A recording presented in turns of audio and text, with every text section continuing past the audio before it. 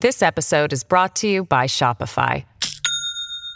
Do you have a point of sale system you can trust, or is it a real POS? You need Shopify for retail. From accepting payments to managing inventory, Shopify POS has everything you need to sell in person. Go to shopify.com/system, all lowercase, to take your retail business to the next level today. That's shopify.com/system.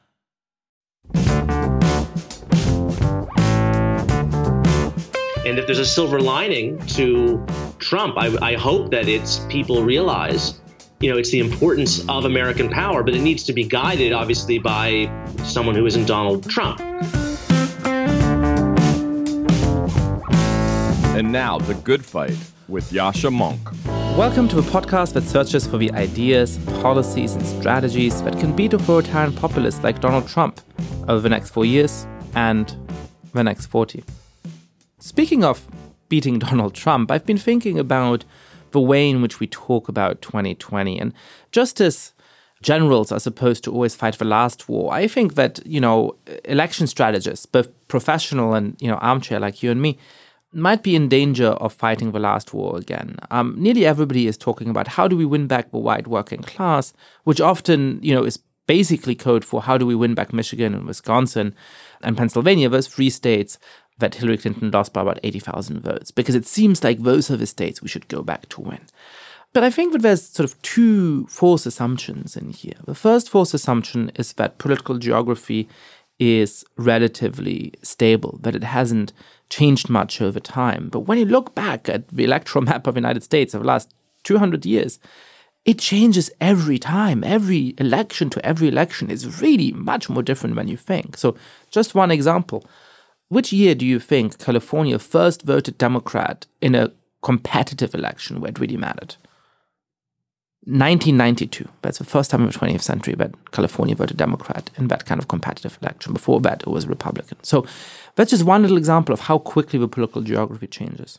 And then the second point is that it's not clear to me, even if we wanted to win back Pennsylvania and Michigan, if we want to concentrate on that, but the easiest way of doing that is to focus on voters who have gone from Obama 4 and 8 years ago to Trump today, because the slow political drift of the working class towards the far right is something we've seen in many other countries. In France, from 2007 to 2012, the share of a vote for the Front National among the working class doubled, roughly from 15 to 30%. And now at the last election, it doubled again, rising above 60%.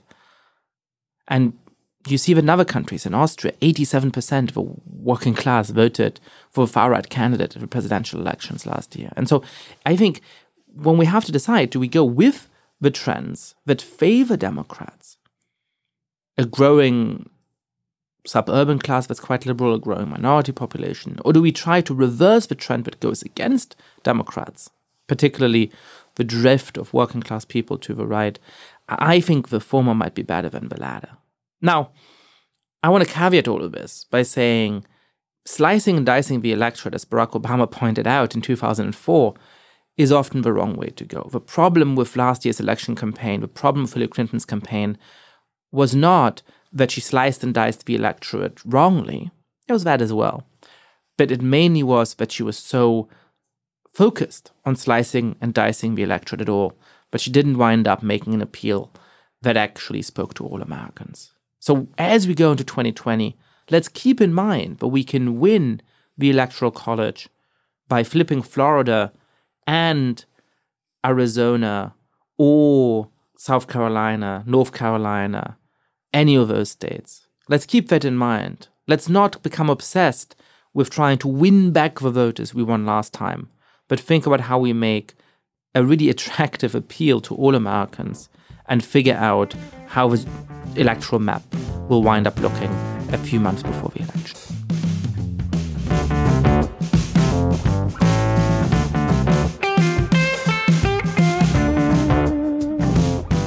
I'm really thrilled to have Jamie Kirchick on the show today. Jamie is a young writer and columnist. He writes a lot for the Daily Beast, for example. And he just has a new book out, The End of Europe, which really talks about some of the deep challenges that Europe is facing and the West more largely is facing. We had a really fascinating conversation both about Putin and the threat to the international order, but also about some of the domestic threats to democratic societies, including actually the threat from left populists, which Jamie feels especially passionately about.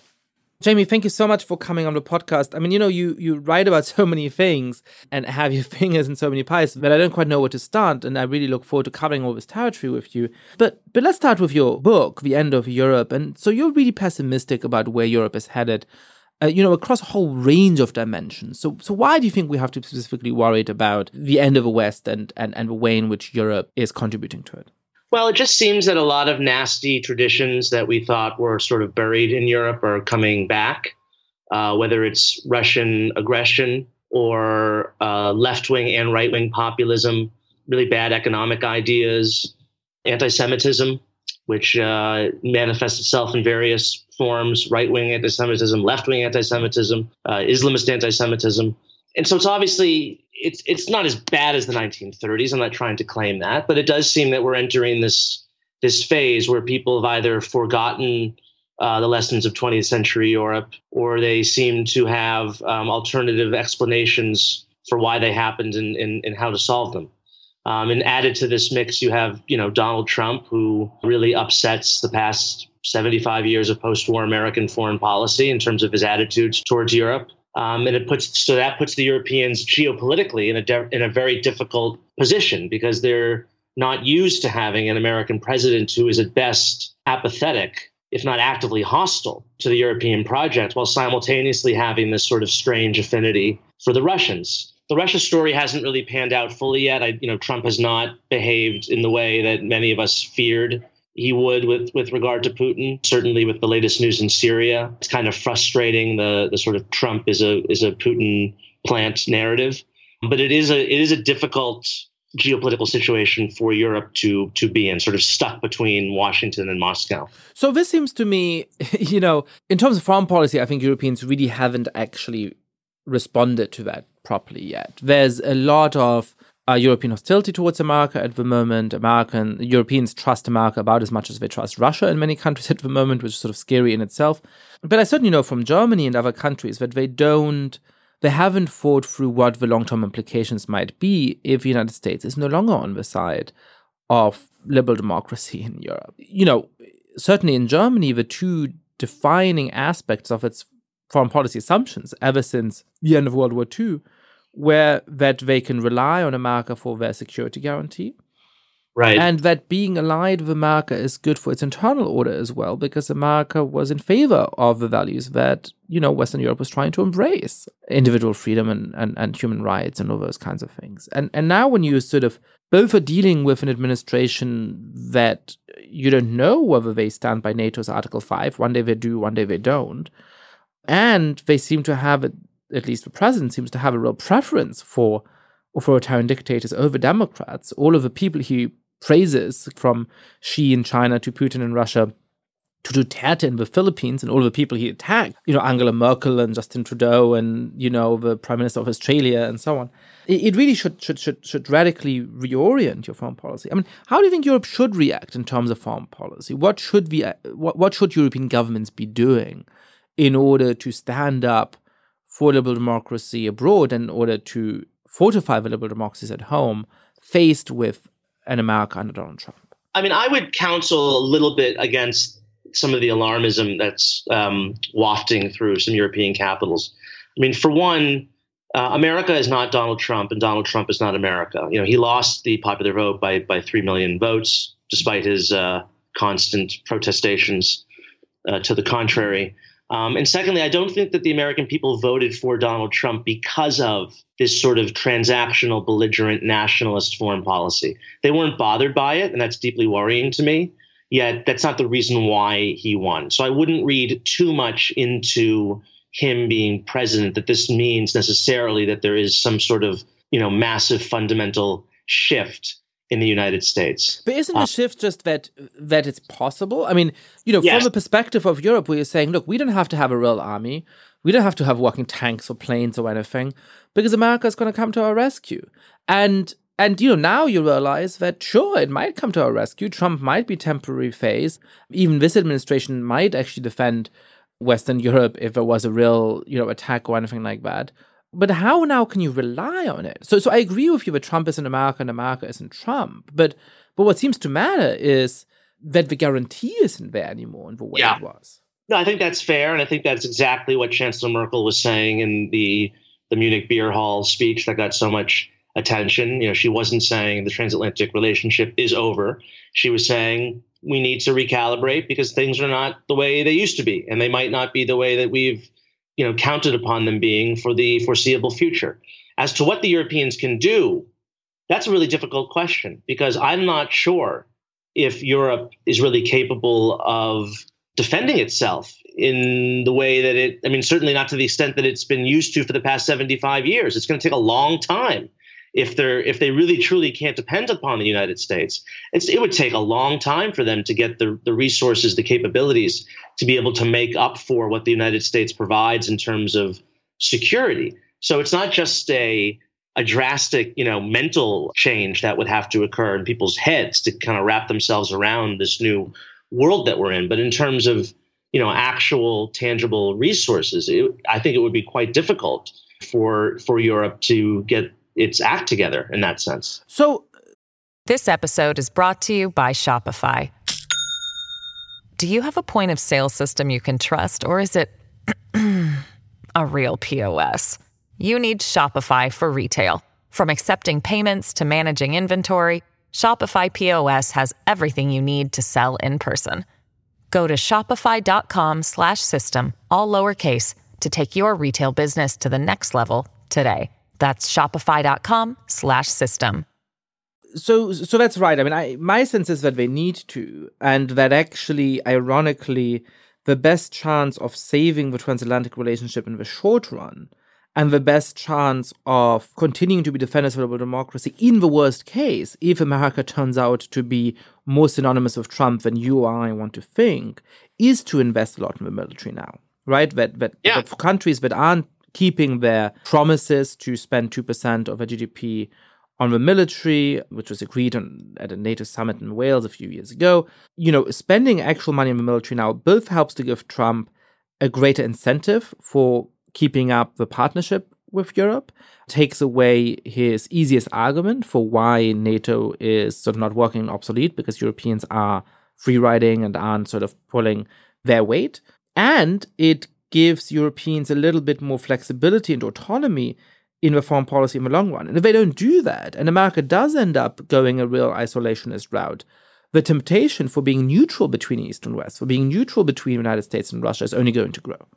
Yeah, I think you're absolutely right. And this is actually a theme I touch upon in the book in the Germany chapter, because I think you're seeing on the Social Democratic Party in Germany a real sort of reversion to its kind of Ostpolitik past, this sort of neutralist, middle ground position that they want to take. And they want Germany to be basically in between the United States and Russia. And Trump, obviously, he feeds into that impulse. He makes it very easy for those sorts of voices in Germany to be heard. But you're hearing the leader of the Social Democratic Party now, Martin Schulz, he's coming out against, I believe it's him, but also Sigmar Gabriel, the actual foreign minister. They've come out pretty strongly against spending 2%. Yeah, I think Sigmar Gabriel called it lunacy to spend 2%. We've talked a little bit about foreign policy. What about economic policy? You mentioned that there's a lot of sort of bad economic policy ideas wafting around in Europe, and that's one of the things you're really worried about. What do you mean by that? I think this left-wing populism of the type that we saw and are seeing in Greece, the rise of a party like Podemos. It's attacks on neoliberalism, which is this word that's become a curse word, in the way that it's used. At least the attacks seem to imply people wanting to return to basically an economic policy, that was before Tony Blair in Britain or Gerhard Schroeder in Germany, like an old left social democratic economic policy that I just don't think is very feasible in the 21st century. I don't think it was very feasible in the, latter parts of the 20th century. So let's unpack this a little bit. You wrote a really interesting essay called roughly "I'm a Neoliberal and I'm Proud of It" recently, and I think that's fascinating. But I think in Europe, there's a lot of different things going on here, and I'm sympathetic to some of the things that you're saying, but I'm perhaps less sympathetic to some other things you're saying. So, the first is that when you look at the crisis in Europe over the last 10 years, the misconstruction of the euro is surely a big part of it. And when you look at countries like Greece and to some degree Spain and Italy, they are laboring under a huge debt burden that is very difficult to see how they can get out of. The euro makes it much more difficult for those economies to succeed and thrive for a number of technical reasons, but the most straightforward of which being that their currency is artificially overvalued. That if they weren't part of this much larger currency zone, the Greek drachma would just be much cheaper than the euro is now, and that would make it easier to have investments there, to export Greek goods and so on. And a lot of the Northern European countries are just telling them, look, just save your way out of this and you'll be fine. And most IMF economists at this point think that is not going to work. So the fact that people are angry against that mix between strict Eurozone rules and an austerity politics that doesn't seem to be working, to me seems quite understandable. And perhaps it's sort of too intellectually lazy to say, oh, this is neoliberal and that's what's bad about it. Yeah. But putting that aside, do you see that there's an understandable set of grievances here that is driving some of that politics? Well, I definitely understand the grievances, and I think we need some sort of middle ground between these two extremes that you described. And I hope now that we might be able to achieve that with Emmanuel Macron coming into power in France with a huge majority.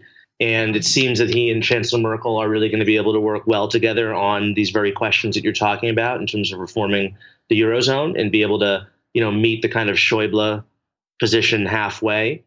But I feel like as much as people might be angry at austerity, which to me is really just sort of a pejorative word for smart budgeting, it's become like neoliberal. It's become this like curse word that people use. It seems that a lot of the criticisms are just far more, and the solutions that are being offered are just far more extreme than what is called for. And so, I don't think that things are so, bad in Britain that you need to have the economic policies that are being proposed by, Jeremy Corbyn.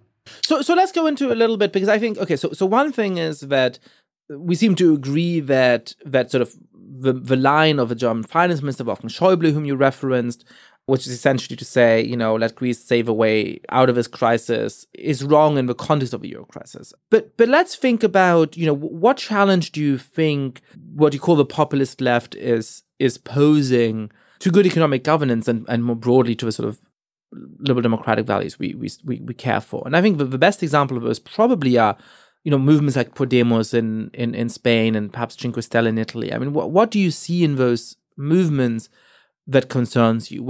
In what ways are they challenging good economic governance? Well, they seem to be quite nationalist, for one. They seem to be forgetting that things weren't, great in the 80s and 90s before the euro was introduced in these countries. And when inflation would go very high and the savings of people would be reduced because of that. I think that there's this sort of lack of memory or just maybe expectations have risen to such a point that the analysis has gone off. But it's not so much the economic governance that concerns me as it is, the deeper sort of appreciation for liberal values that, you've been talking a lot about for the past couple of years. A lot of these parties are authoritarian in their outlook. Certainly they are neutral towards Russia, if not sympathetic to the Russians. They're hostile to the United States and the Transatlantic Alliance, hostile to NATO.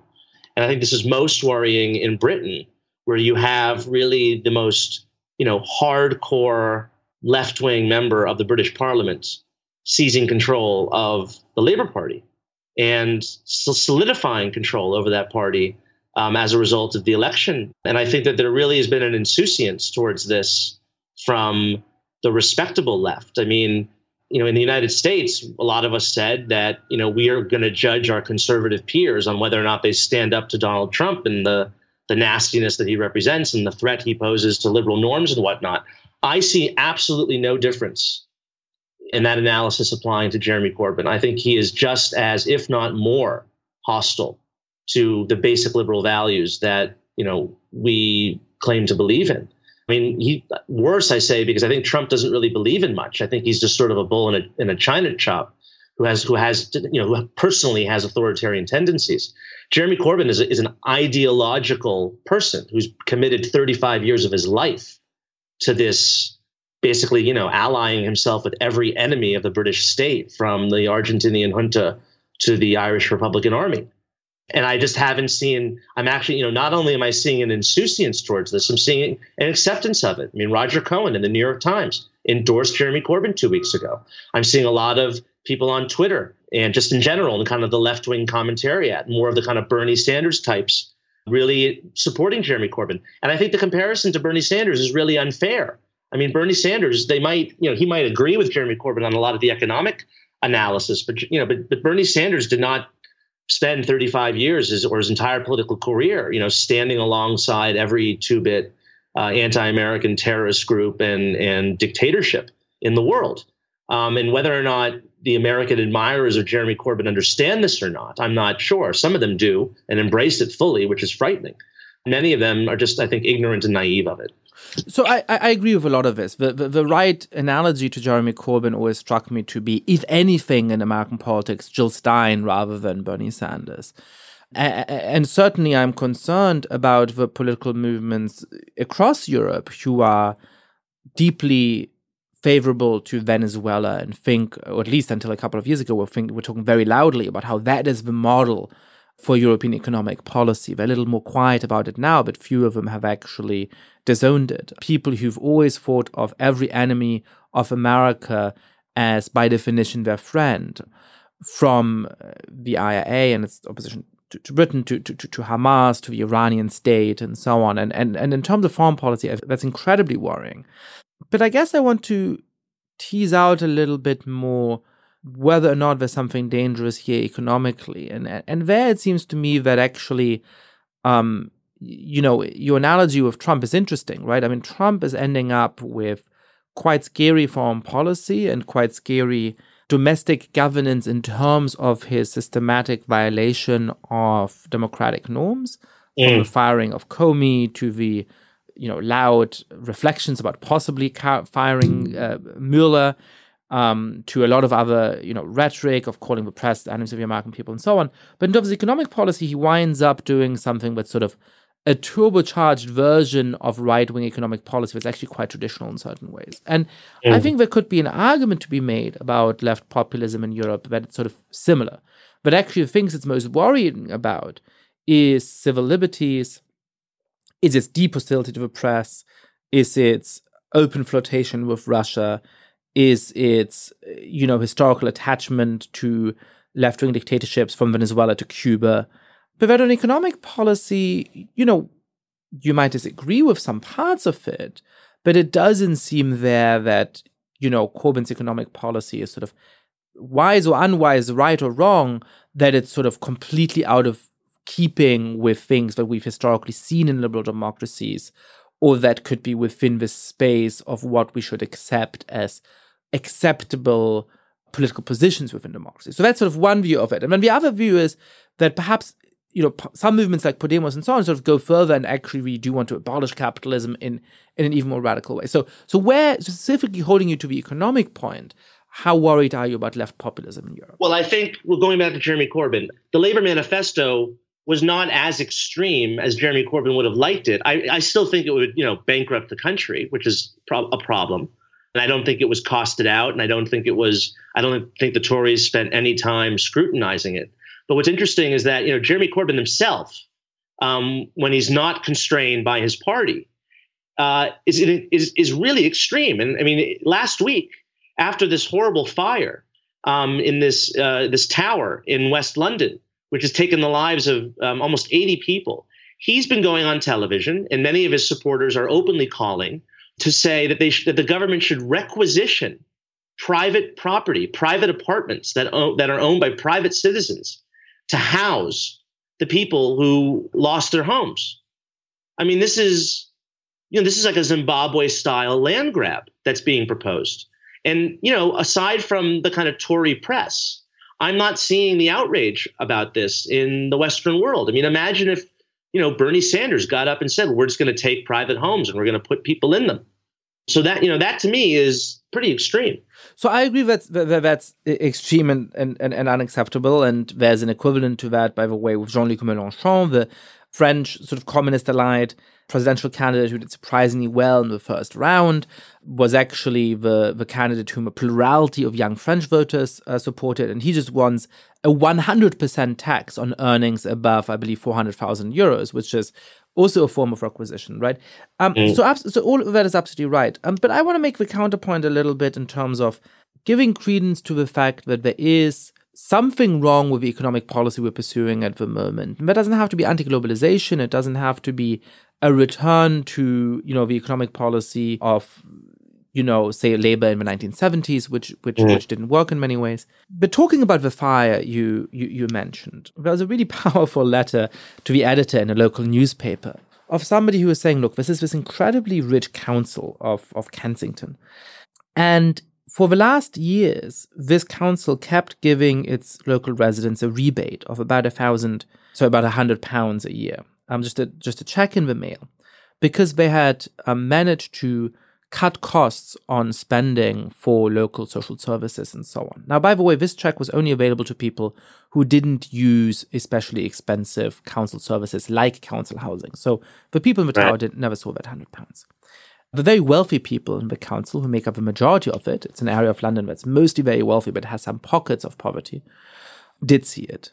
And this person was returning that £100 check because he was saying it was blood money. It was recruited, it was made from the savings to the council housing, from the fact that they were using flammable materials in renovating them, that they hadn't installed a sprinkler system, all of those things that should seem unimaginable in, a rich democracy like Great Britain. And so, I do think that there is something in between those things, where we should be looking for an economic policy that is open to globalization, that recognizes that we can't go back on it, that recognizes that, confiscation and 100% tax rates are not the solution. But at the same time, it does seem sometimes like our priorities are wrong, and that there's much more we can do to include all citizens in sustainable growth. That instead of giving that £100 rebate check to local residents, we should have been spending it on sprinklers in this tower. Now, I don't think that the populist left is expressing the views that I have, but I think that there's a sort of danger that in saying, look, there's something deeply wrong with the populist left, which I agree with, we wind up being blind to some of the problems. We sort of set up this dichotomy, which is, well, either you're against globalization and capitalism and so on, or everything is great. And it seems to me that I am neither in one place nor in the other place politically. Yeah, no, I think you're right. And I'm not sure many people would say everything is great, but I'm not sure that, what happened with this tower is that, I'm not sure if that rises to the level of indicting the entire system. We need to, you can support a free market system. You can support a regulated capitalist system that also takes care of the poorest and the most vulnerable in society. And that may sound like a very vague conception of the good, but I generally think that that's what most people in Western societies want in their governments. It's just a question of how best do we fulfill that aim.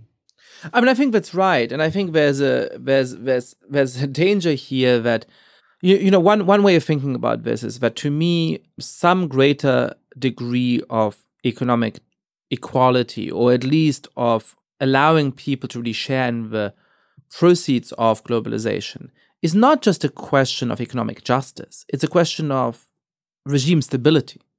That what we've lost out of sight is that actually finding the economic policies that do embrace globalization, that do embrace the great upside potential of all of our new technologies and so on, but that also make sure that a broad segment of a population gets something out of it and shares in them, is what we need in order to buy the political support to keep our system stable. So it's right in itself, but it's also necessary in order for the system to remain. So the other question I had about, the changes that are necessary, actually about the sort of international order, right? It seems to me that both the left in America and other countries, and more broadly, countries like India or Nigeria have for a long time been pushing against the liberal international order, in part because they thought that it was so stable that nothing could destroy it, that nothing could topple it over.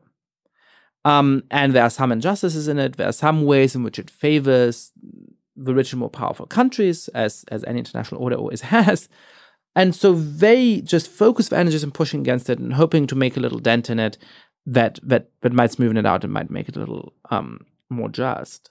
And now we're suddenly in a situation where we realize that a lot of this order is quite hollow in the middle, that if you really push against it, it might topple over, and then you could end up with a world run by Russia and Iran and China, which is not going to be more just. It's not going to be more conducive either to the values that the American left stands for, or to the national interest of India or Nigeria, all of those kinds of countries. And so, to me, the question is, how do we actually talk about the liberal international order, but also perhaps reform it to give those countries a real stake in it, and to give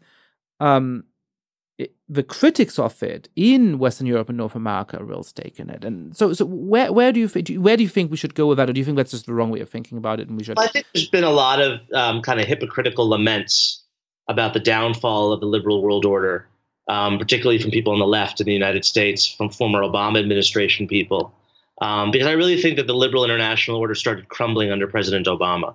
Because what ultimately determines the liberal international order is American power. And I think that the last administration was very uncomfortable with it. And so it's a little annoying to see, partisans of the last administration who did nothing in Syria, who initiated the reset with Russia and basically allowed the Russians to get away with everything for 6 years, 7 years, now decry the downfall of the liberal world order. And I wrote about this a couple of months ago in an essay for the American Interest. And I really think that the foreign policy worldviews of Obama and Trump, they're obviously very different in rhetoric, but they really kind of seek the same thing, which is a world in which the United States is playing a less active role.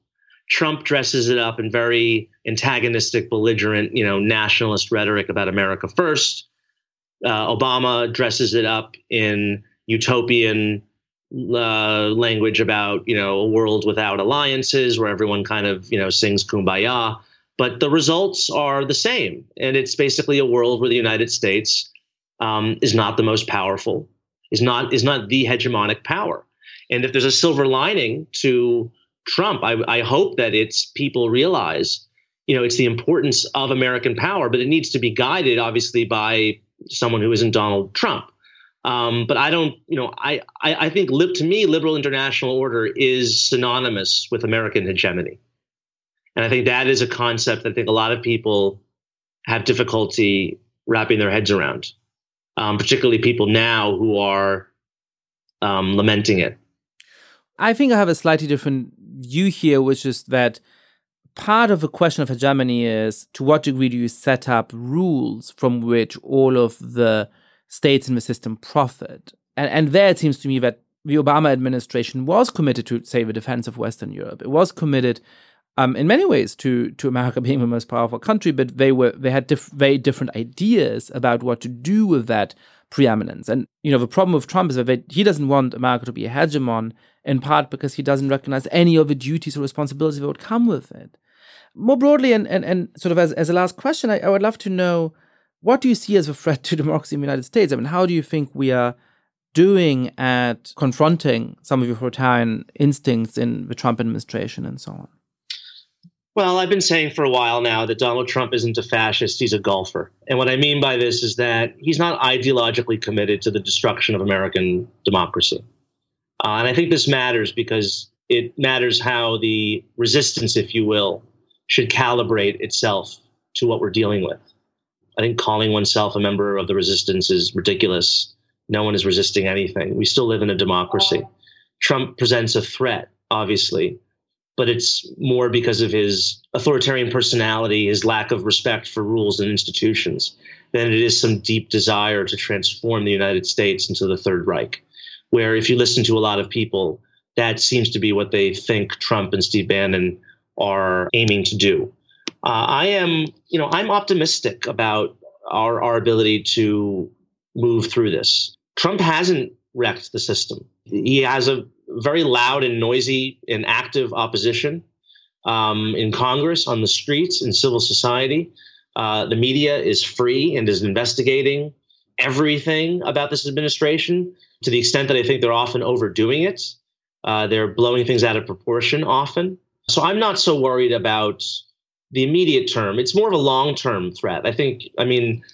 To me, this is something that the country will never live down. The fact that we elected a man like this is shameful. And it worries me in the sense that, now that we've done this, then, well, to quote Marine Le Pen, anything is possible. That a guy like this was elected. It could mean that, Oprah Winfrey could be elected, but it could also mean that someone much worse than Trump on the right, someone who, actually is an ideological authoritarian in the sense that Trump isn't, that a person like that could perhaps one day be elected president of the United States. Well, on that optimistic note, Jamie, thank you so much for coming on the show. Thank you very much for having me. Thank you. Thank you so much for listening to this episode of A Good Fight. Lots of listeners have been spreading the word about the show. If you too have been enjoying the podcast, please be like them. Rate the show on iTunes. Tell your friends all about it. Share it on Facebook or Twitter. Start a pyramid scheme. People can get in on the right to sell subscriptions to The Good Fight for the low, low price of $2,499. And finally, please mail suggestions for great guests or comments about the show to thegoodfight@newamerica.org. Thank you for listening to this podcast from New America. This recording carries a Creative Commons 4.0 international license. Thanks to Silent Partner for their song, Chess Pieces. To learn more about New America, please visit newamerica.org.